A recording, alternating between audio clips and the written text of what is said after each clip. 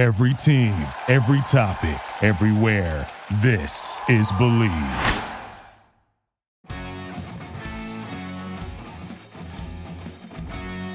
Hey everyone, welcome back to the Patriots Report. My name is Christopher Price of the Boston Globe. Today I am very happy to be joined by Levan Reid of WBZ-TV here in Boston. Lev, who is a very good buddy of mine, has been on the Patriots beat for several years. You can find him on Twitter at Levan Reid. That's Levanreid. Lev, thank you so much for hopping on today. Let's get right to it. The Patriots getting back to work today after their bye week, sitting at 9-4, first place in the AFC. From a big picture perspective, what do you think about this team as they get ready for their final 4 regular season games of the year? I feel like they should have another bye because I feel like every time they're off, they gain ground. It's one of the weirdest things I've ever seen from this team. Big picture, I'm not sure I've been around a Patriots team that's gone through what they've gone through, and I think that's why they're so together. A year off where you have a pandemic, and you come back, and guys generally, because the community generally, you and I generally love being around people. And you know, at the locker room, they're just a brotherhood. So guys are generally love to be around one another. Now they go 2-4.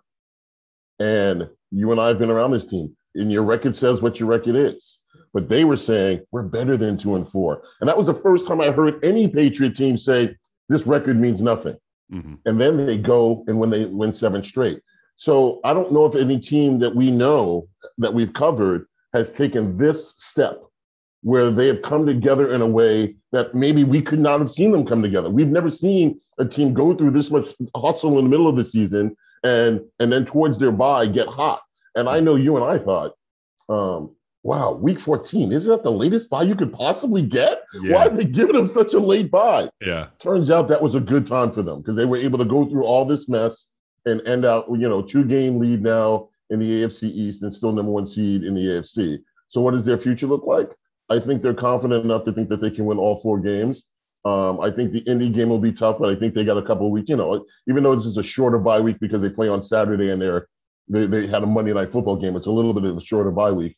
I think they're confident in what they have to do. I always feel the Miami game is the toughest game on the schedule, especially when it's the last game. But it's unprecedented. I think the last team to take a rookie quarterback wire to wire was the Seattle Seahawks with Russell Wilson and go to the playoffs. So I feel like they're playing with house money. That's how I feel. I think they have a ton to do and they got to prove things.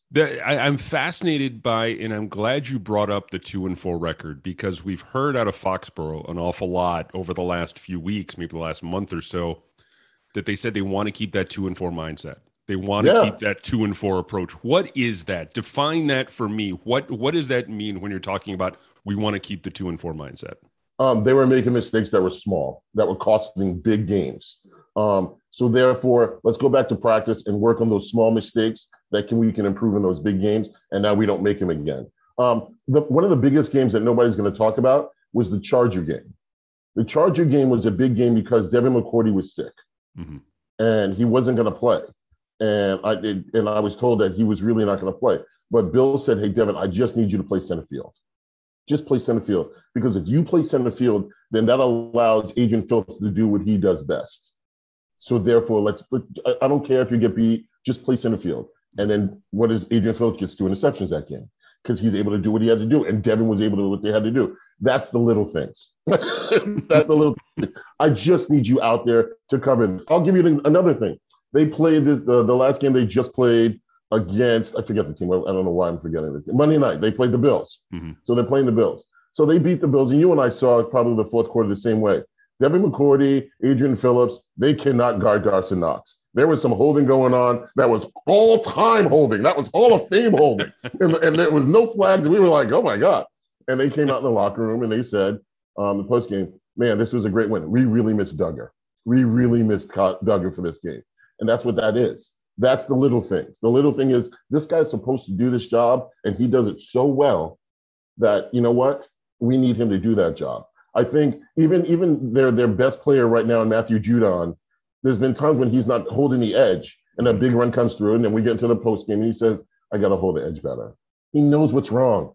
They all know what they were doing wrong. And now they're just trying to correct it in practice. And that 2-4 mindset is, even when you're winning, you're like, man, I don't know if we played our best football, or we're still making mistakes that could cost us big in games. So I think they understand that they got to clean up the small mistakes, because they're costing them, one game is 10 in the NFL. They're costing them a 10-game situation. We are sitting here in mid-December as we're recording this on December 13th, and we're talking about the possibility of them running the table, which would be an 11-game win. An 11-game win streak to finish 11-game win streak, yeah, which is unbelievable in my eye. I mean, I don't think we've ever. You've covered the team for a while. I've covered the team for a while, and you see when a team gets on a roll and things start to kind of coalesce and things start to gel, and they're clearly, there's a clear sense of momentum with this team. I'm just blown away by the fact that, we were sitting here in mid-October saying, well, they're 2-4. Are they going to make a trade? Are they going to kind of fold on the season? Is this another rebuilding year?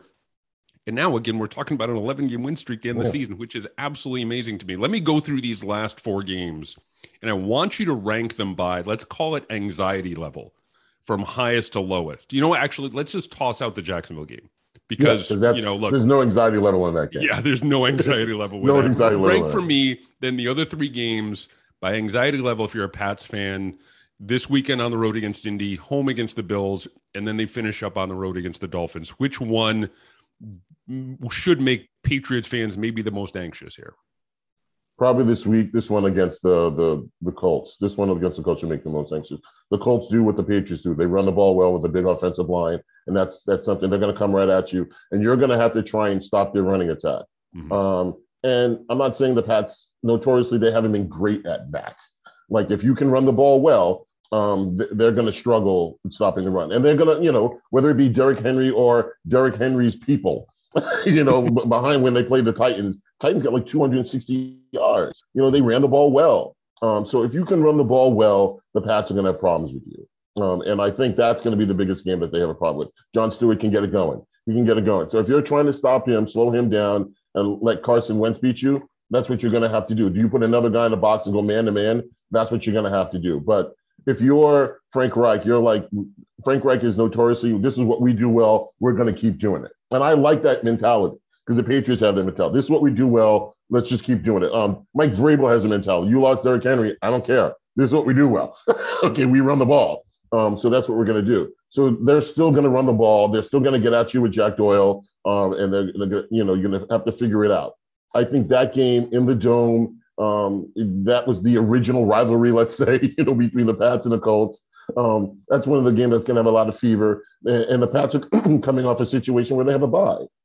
So maybe they're a little bit rusty. Young quarterback in a dome.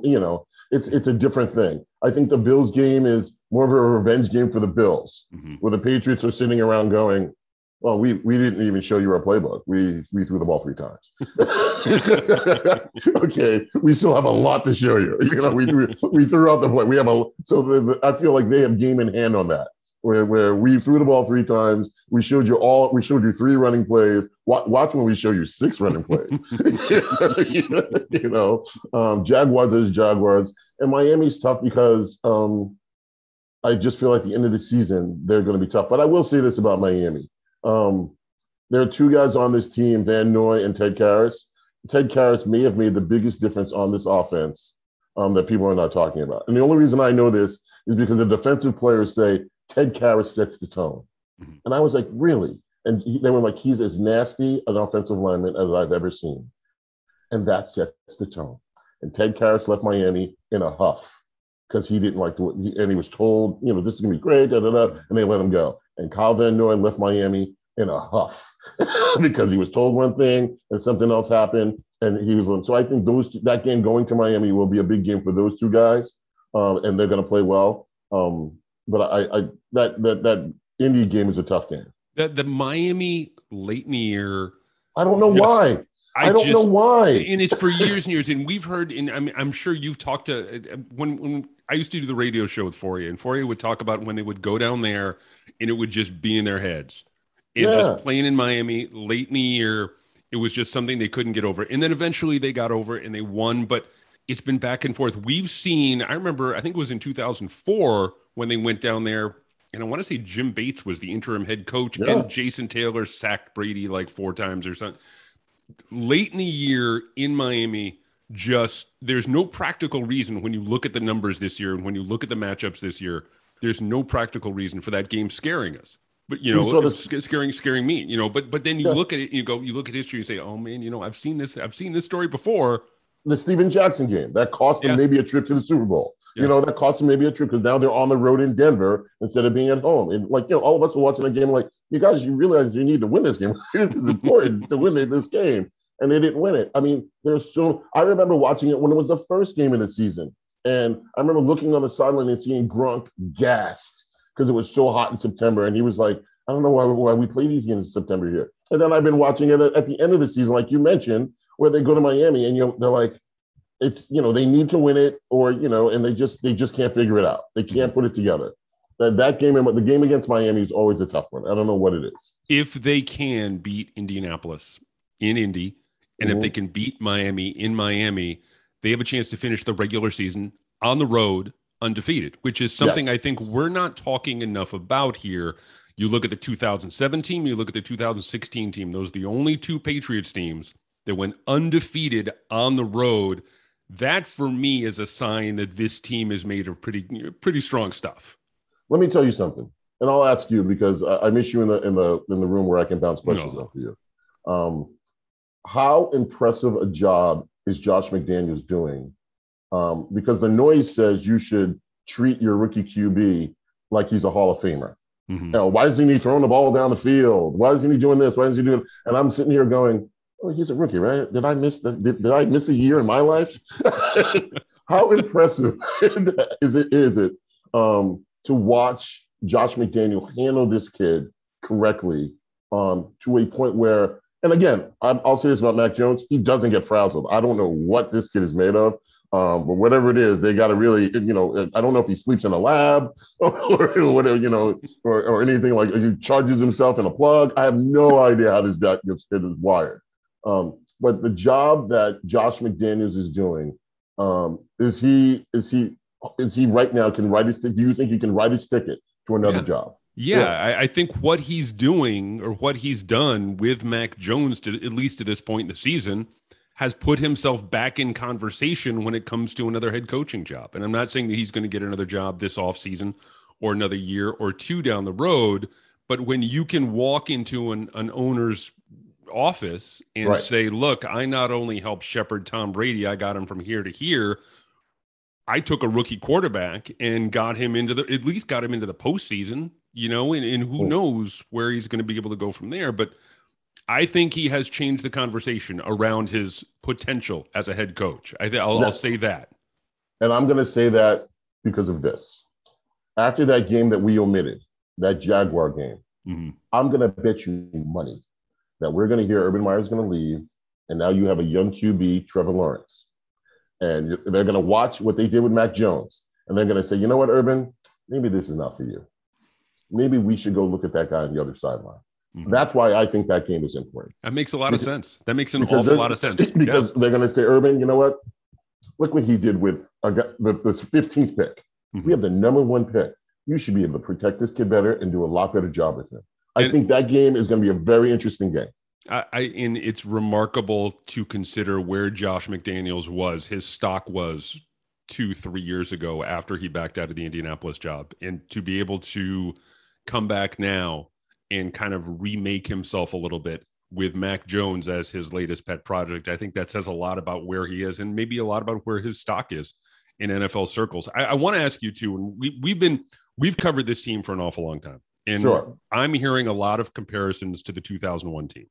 I've talked to a lot of people about it. I've talked to a lot of people on this podcast about it. You were there back then. We were there back then. I want to get your take on whether or not there is a validity to that, to be able to compare this team, this roster, this group with the team that ended up winning it all in 2001. I think the feeling is the same. The roster's not. That roster wasn't as high priced as this roster. I mean, you brought in guys. You spent what, $150 million or $200 million, bringing guys who could, who were under 20, under 30. You paid them a lot of money, from Judon to Hunter Henry to Jonnu Smith. You didn't have that. I mean, that team didn't have this much talent. It just didn't. It just didn't. I mean, you have talent on this team. I mean, this team maybe has the best offensive line in football. If you're playing with Trent Brown and you bring Michael Onwenu, who can play as an extra tight end or just eligible 71. I think the feeling though, because coming into the year, maybe you had less of an expectation.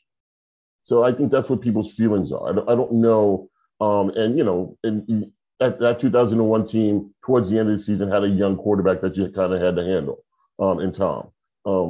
I think that's what it is. So I will say this.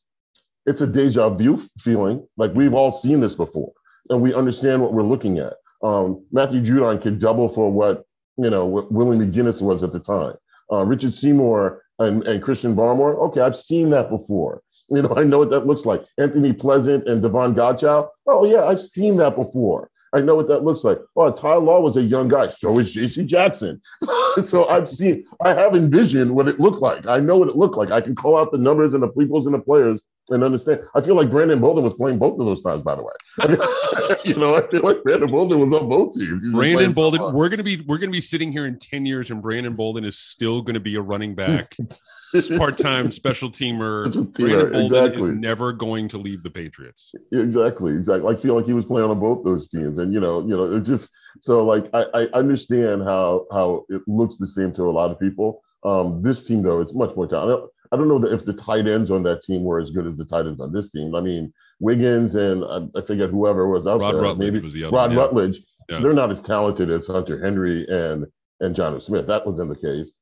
That's just not. I mean, and Kendrick Bourne is as fearless a guy out there as possible that we see out there. I mean, the one thing I will say, I don't know how Belichick does it or the Patriots organization as a scouting team does it. I don't know how they just find kickers and they're able to get kickers and punters that can get the job. I don't know how they do it because there's teams around the league notoriously who can't get that job done. And the Patriots never miss. Never miss at that. Never miss at that. So that's a thing. It gives you the same feeling. I don't know if I can compare those two teams because the money being thrown around to put this team together was a little bit different. Mm-hmm. It's interesting you bring up the kicker because I was talking to Mike Reese about this. And for him, that's the thing that surprised him the most about this team.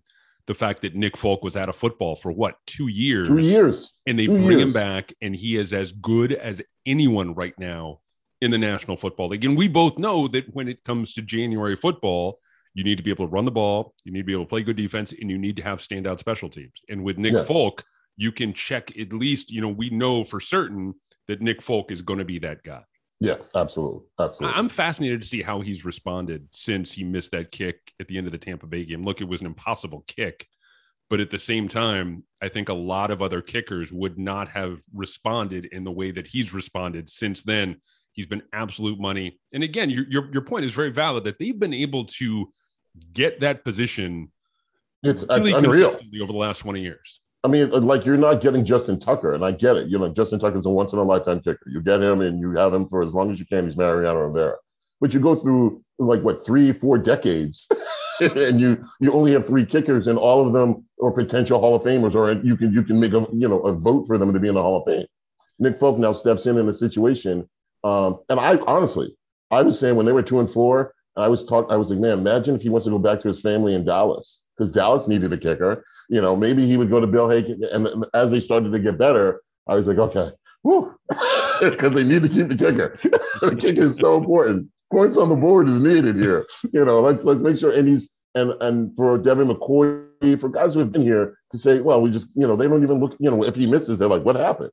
Because they don't even pay attention to it as much.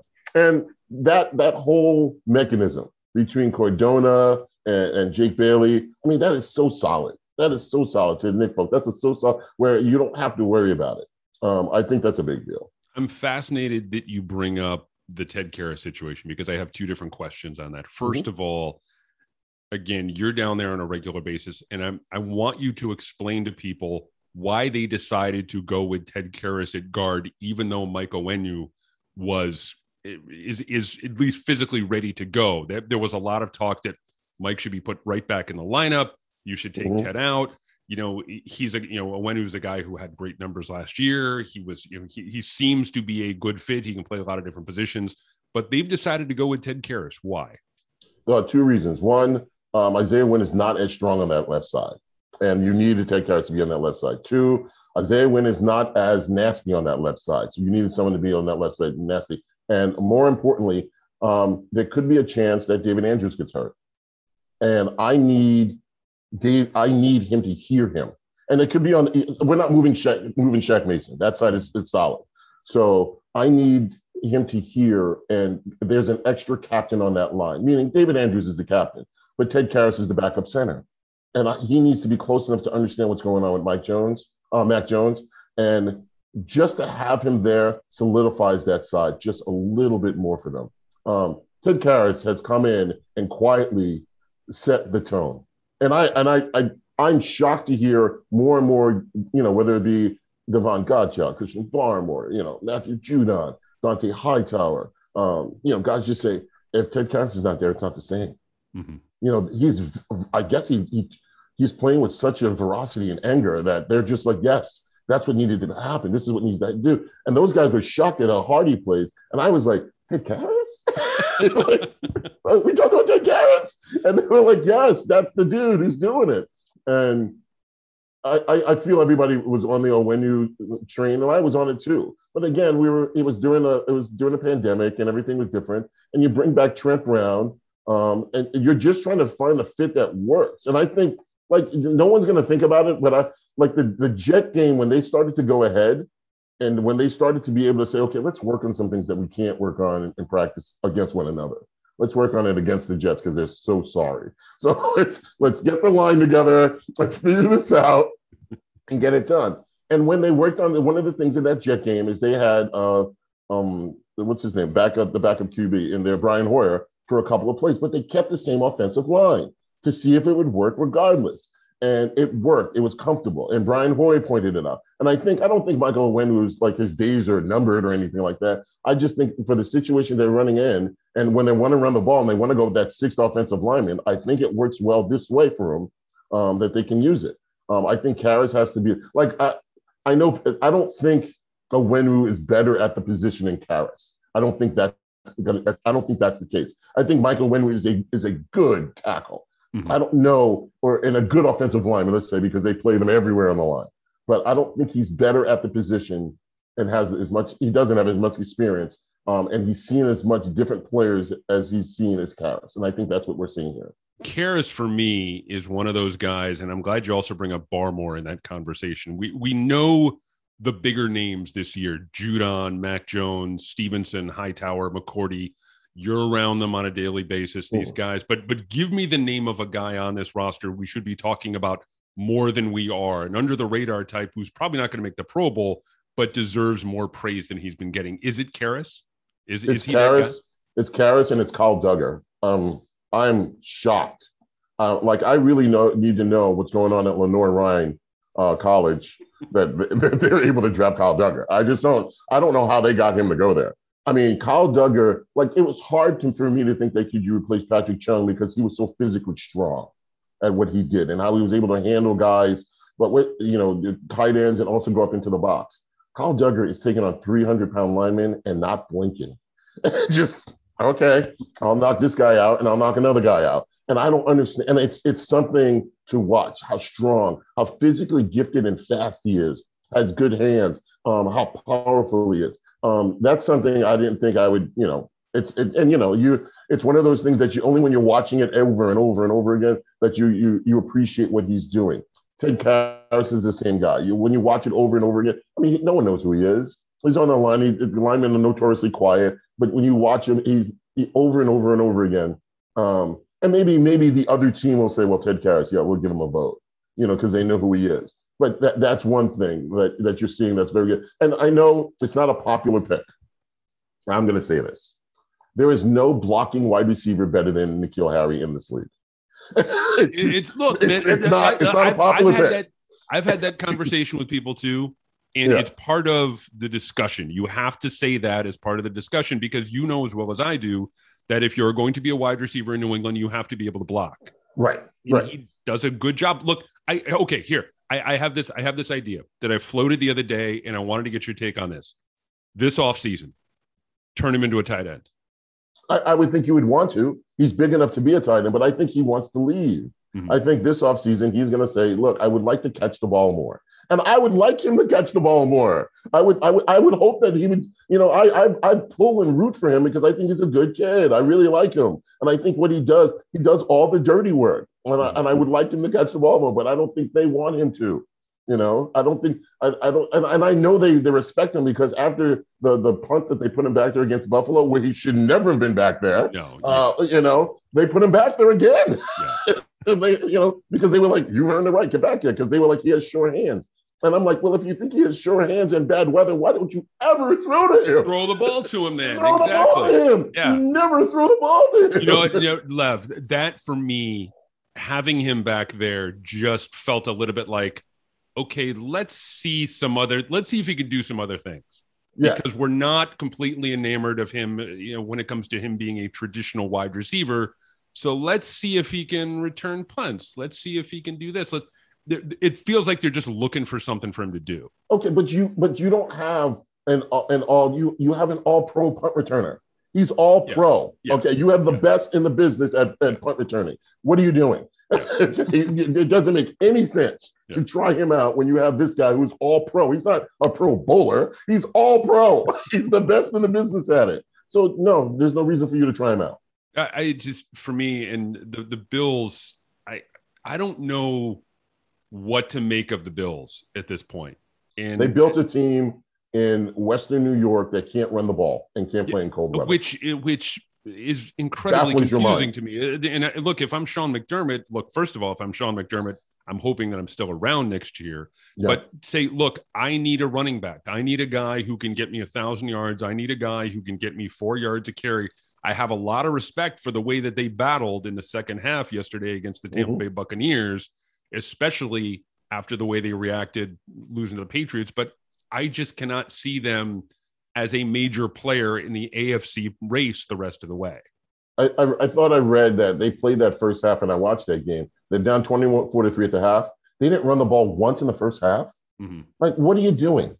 Slow that down. Like, I think they thought Zach Moss was going to be the player that he was, a running back that they could use to be that 1,000-yard rusher. So he's not. So you're going to use your high-priced quarterback, your best player, to run the ball and get over 100 yards. How ridiculous is that? He can run, and it's great to see him him do that, but that's not sustainable. In the National Football League, you're not going to be able to. You're not going to be able to see him. You're not going to see him rush for 100 yards every week. He's going to take too much punishment. Yeah. So I don't understand how they built a team that way. And also, they built a team to beat Kansas City. So their thought is we're not going to play anybody else but Kansas City 16 times. So I don't get. They're so small. They're so small. They physically are going to get thrown around the ring all the time, and that's what you saw. Like. The reason why I'm at that game in Buffalo, and the reason why fans were so upset and why the media attacked the Buffalo Bills, because they physically got beat. They physically, in a game, they were out-toughed. And you saw Sean McDermott lose his mind on the sideline. He's losing his mind because his team is getting out-toughed. What Bill Belichick says, we're just tougher than you. That's all that is. We're just tougher than you. We're going to run the ball. Look, I'm going to call 3 plays. I'm going to yell it from my sideline so you guys can hear it, and just stop it. If you stop it, you win. If you don't, how do you put 11 guys in the box and one guy gets through and you run for a touchdown? How does that happen? They had 8 runs over 15 yards. You have 11 in the box. What are you doing? How does that happen? And they're not running around the end. They're running up the middle. I don't get it. I don't understand how they built that team. We're going to start to wrap up here a little bit, but I got another question for you, and I'm glad that you bring up the Christian Barmore, Richard Seymour comparison, because I've had a couple other people on this podcast make that comparison and starting to think that looking at Barmore and looking at Seymour and going, I can kind of see that. Yeah. Look, and Richard should be in the Hall of Fame. Yes. And I'm not advocating for Barmore to, for a gold jacket quite yet, but it's clear that they got something there with this kid. He drops to the second round because of however they feel. He started football late, so he's still learning the game. But he's so physically gifted and strong. He's fast, his motor is good, and he wants to play football. So he doesn't want to take any time off. He wants to get out there and be an every down player. And I think that gives, when they line up Barmore and Judon on the line, I think that's one of the things that teams just dread, because Barmore can take two guys by himself, or you're going to double team Judon. Guess what? You let Barmore get to the quarterback, then see how that turns out for you.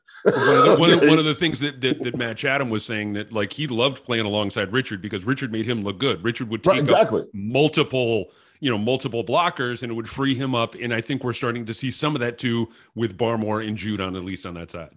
I saw Barmore throw one guy into another guy to get to the quarterback. And I thought that was the most impressive thing I'd seen. I'm like, he threw a man into a man and got to the quarterback. And I was like, man, that is like, when the other team sees that on film, they're like, did that just happen to you? Because he just threw you into that dude over there. Setting aside Mac Jones, is Barmore your team rookie of the year, or is it Stevenson, or would you give it to someone else? Probably Barmore. I would probably give it to Barmore. They have a lot of good players on this team who are just unsung and understand it. Stevenson's just starting to come on, and they have a good back in Stevenson. They really do. They found something there. If you were to say who's my team MVP, honestly, it would probably be Brandon Bolden, because I don't know if the team thought what they were going to do when they lost James White and he goes down, and they had to solidify that third down role. And then you still have Brandon Bolden doing whatever he has to do. But all of a sudden in the running back room, he's got that under control. He's able to give Mac Jones, that third down blocker that they need. And all of a sudden he's a weapon on offense. I mean, he's kind of given them everything they needed in that James White role, and maybe a little bit more, because he plays on special teams, and he's catching the ball in the backfield, and he's hungry. He didn't play last year, so he's hungry. He chased around his kids all last year. He's hungry. He likes being here. So I think that would be my offensive MVP of that team. It's kind of remarkable that this team is doing this without James White. It's crazy that they're doing it without James White, because we know the value of James White and what he does, because James White, as they say, does everything correct. So, we started to see early on when they were in the season, even though we're losing games, his value with being able to have him out there, being able, okay, you know what? My check down can be James White. It's fine. Whatever happens, I'll find James White and everything's going to be okay. And you had that. And now you have that in Brandon Bolden in small specs. But at the same time, he's in there. He gives a blow to, Damian Harris. He doesn't fumble. He's dependable. He plays every game. He was there has he been there for a decade? I feel like this is I remember his season. Breakout game was in Buffalo when he rushed for like 120 yards, and all of a sudden everyone's like, who the hell's Brandon Bolden? And he's been around the team. He's just one of those guys who doesn't really get hurt. He's cost effective. He's good in the locker room. He can do a lot of different things. And it's just amazing to be able to look at his career arc and see what he's been able to do and how long he's been able to stick around. And it's just an absolute tribute to he is in a lot of ways one of those perfect Patriot players. I love the fact that there are a lot of players on this team that spent that 1 year in Miami to get warm again, and then they were like, okay, I gotta go. Because everybody likes the sun, but too much sun will cause problems. So I gotta go. It'll make you crazy. It'll make you crazy. Too much sun makes you crazy. Yeah, I gotta go. I gotta go back to New England. I want to wrap things up here, and I got to ask this question. You've been with Channel 4 for an awful long time. You know Steve Burton just about as well as anyone out there. Sure. I want to get your favorite Steve Burton story. There's so many. There really is so many, because Steve is from the alligator story to him, like after with the alligator, I am and fixing his suit and everything, to like he pronounced Sotaguchi was the baseball player for the Red Sox, and he read it wrong, so he was like Sotaguchi, and we were like, no, that's the guy's name. It's not that. But I'll give you one recently. Jacoby Myers gets the touchdown, so we're both in the room, and if you're in the Patriots interview room, you have to wear a mask. So here comes Kendrick Bourne, and Kendrick Bourne is up there, and I raise my hand, and Steve raises his hand, and Steve looks at me and goes like this, pulls his mask out, that, don't ask my question. And I go, I don't know what your question is. And he goes, you know what my question is? Don't ask it. I'm like, I have two questions. And he goes, whatever my question is, don't ask it. I'm like, I'm not a psychic friend. I don't know your question. So I go to Barmore, I go to Kendrick Bourne. I said, hey, what would you like to celebrate with Jacoby Myers on a touchdown? And Steve looks at me and goes like this. So we're over, and he's not talking to me through the post game. And I'm like, what's wrong? And he's like, I told you not to ask my question, and you asked my question. I'm like, Steve, you all of a sudden you assume that I know what your question is. And I go, but to be fair, I knew what your question was. But to be fair. so I did, and he was just laughing hysterically. He was laughing. He's such a genuinely great guy. And I would say this, like, it is, we've been in the business, you know how hard it is to work with people sometimes and everything like that. Steve is our lead anchor in sports, and he's by far one of the nicest people I've ever been around. I enjoy working with the group I work with. It makes it easy to come to work every day. So it's fantastic. I have no complaints about my job. You're missed down there, trust me, but I know you're doing fantastic. I get a chance to read you. I get a chance to see everything you're doing, so I'm happy for you, man. I appreciate that, Lev. Hopefully we can hook this up again somewhere down the road. Definitely, anytime. Just hit me up. You know it. Thanks a lot.